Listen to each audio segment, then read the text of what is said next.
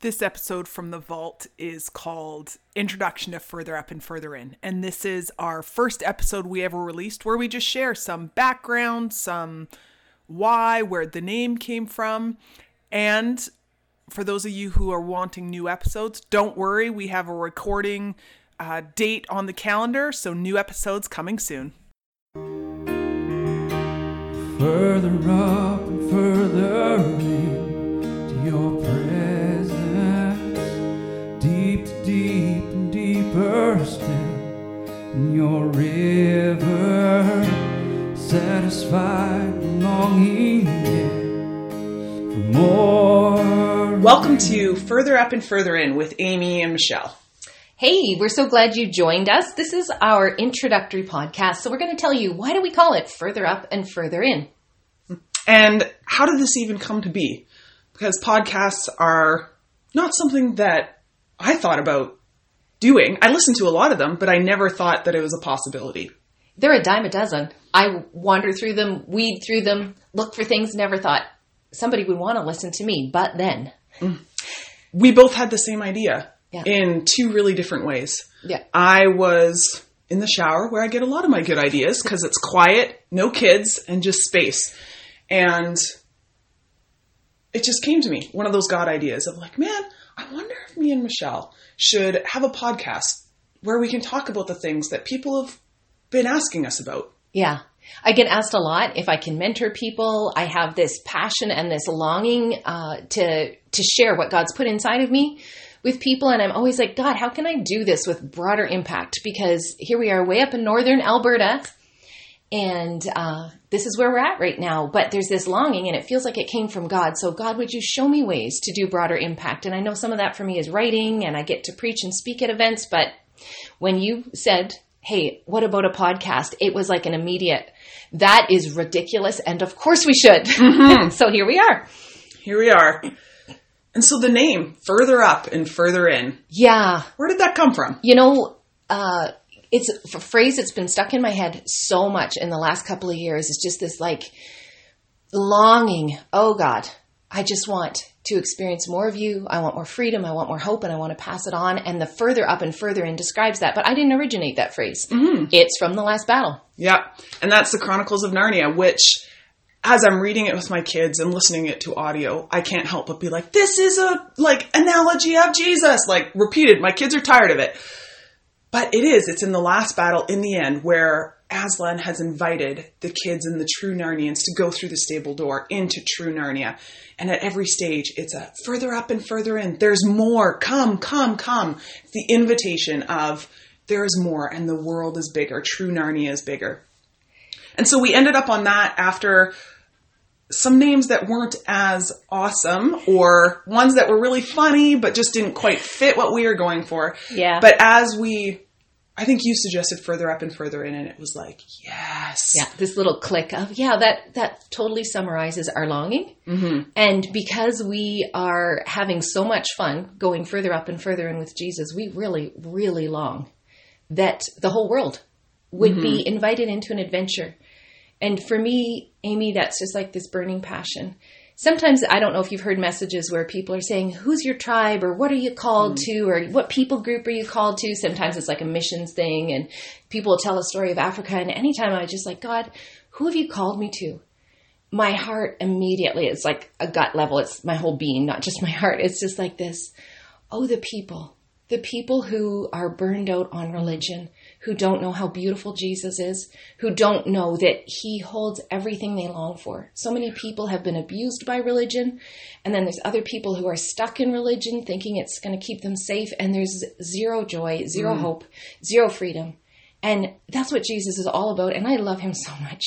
And he has healed me and of so many things, body, soul, and spirit, and I just long to say to the whole world, come on, further up and further in. Mm-hmm. And yeah, for me, it's similar. It's like as my spiritual renewal is happening, the basis underneath is what is my tribe is we don't have to live like this. That it is not just, our walk with Jesus is not just like, save me, now I'm stuck until you come back. And then heaven, I really hope will be good.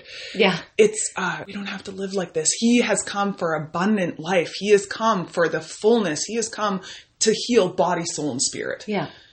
Yeah. And it's not about our circumstances changing either. Sometimes people get so disappointed. I find so many people that I encounter that are kind of derailed in their further up and further in. They're just done. Is because they've been so profoundly disappointed because they thought it would look different than this. Yeah. You know, that God would heal that cancer when he didn't, or their financial circumstances would be different, or their kids would have turned, you know, whatever. The disappointments of humanity pile up. We've all got our own story. And since God didn't show up like a fairy godmother and fix that, there's this disappointment and this shutdown. And man, Jesus is the only hope in all of those situations. And he's so present in them.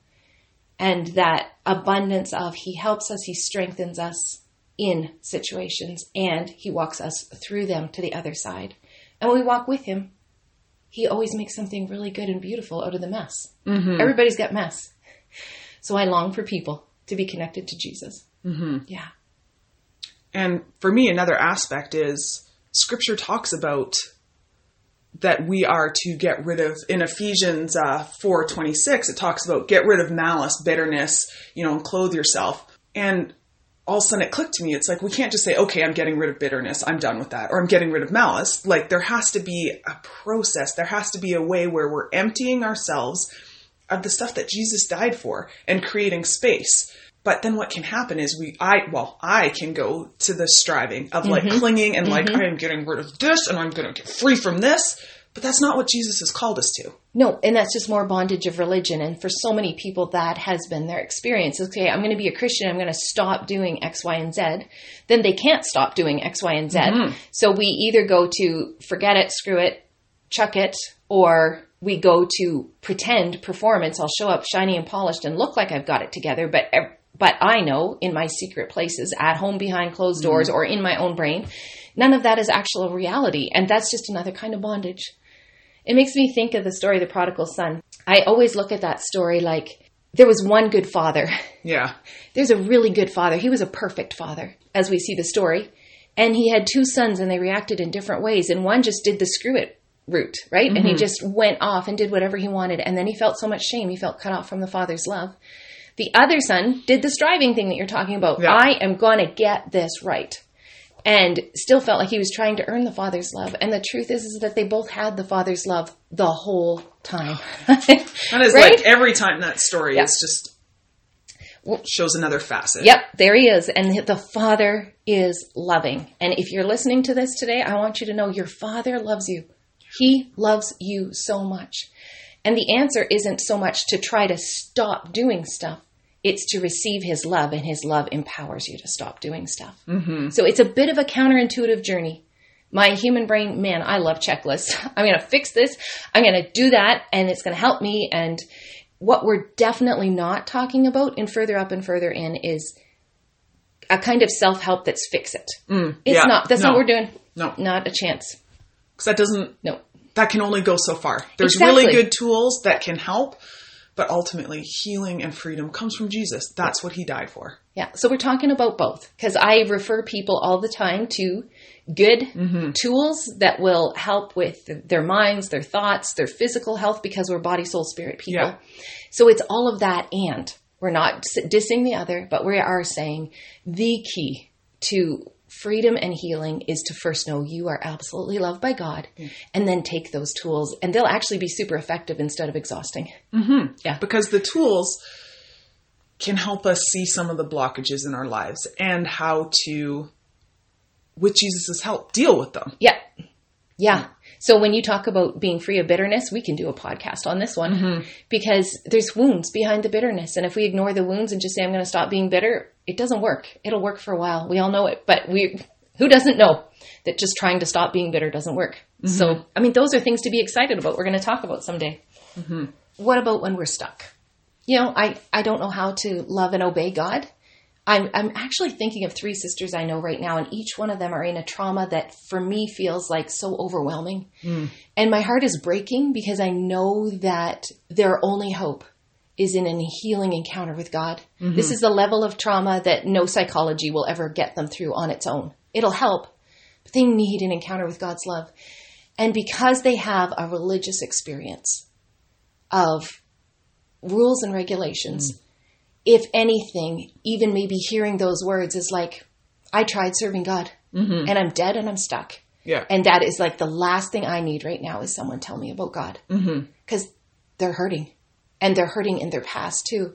So I think one of the things we're going to talk about going forward is how do we get rid of some of those roadblocks? So if people are listening today and going, that sounds lovely and like total BS to me. Yeah. Because I've encountered God before and that is not who my God is. Or that's not what God ever looked like to me. So moving on, switch over to something else. Let's change the channel. I want you to hear that all of that was a strategy of the enemy to divide you and separate you from the very thing that is your life and your hope, because God loves you. He absolutely loves you, and he is not a harsh taskmaster. So these gods that we're serving were in bondage to someone else. But God, he is gentle. And it just takes me to that scripture in Matthew 11. And it's always been a favorite for me ever since I discovered it in the Message translation. I grew up with the King James, and I actually love it because it's poetic and beautiful. But for a season of my life, I had to stop listening to it because I heard it in the tone and the voice of people who beat me with a religious stick. There was a lot of control and abuse, and that's a real thing. It happens. Unfortunately, it happens. Then I picked up the Message translation, which was pretty new then, or paraphrase. And I thought I just got to hear it in a different voice. And sure enough, it was really healing for me. And I get to these words in Matthew 11. It says, are you tired, worn out, burned out on religion? Come to me. That's the gentle voice of Jesus. Come to me. Get away with me and you'll recover your life. I'll show you how to take a real rest. Walk with me and work with me. Watch how I do it. Learn the unforced rhythms of grace. I won't lay anything heavy or ill-fitting on you. Keep company with me and you'll learn to live freely and lightly. So if you're listening to this today and you're just feeling conflicted about all of this, I just want you to hear the gentle words of Jesus. Come, I've got an easy path for you. And it's beautiful. And there's rest there and there's healing there. So I really invite you to continue listening with us and be curious. This is so much about positioning yourself for an encounter with Jesus. I always think of Zacchaeus and his little man, and of all people undeserving of an encounter with Jesus. But he was curious. He was curious, and his curiosity led him to an encounter with Jesus. Like Jesus stopped everything for this guy that was least likely and went to his house.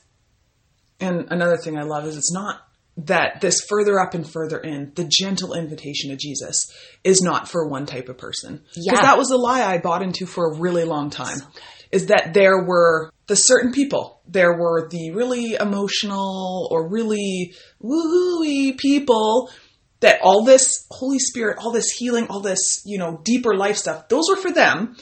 And the people that were the objective, rational, hardworking people, they were the ones that got the crap done. Kind of Mary and Martha. Yeah, Mary and Martha, which, you read that and you're like, that's definitely not me. And then all of a sudden you realize, oh, that is me.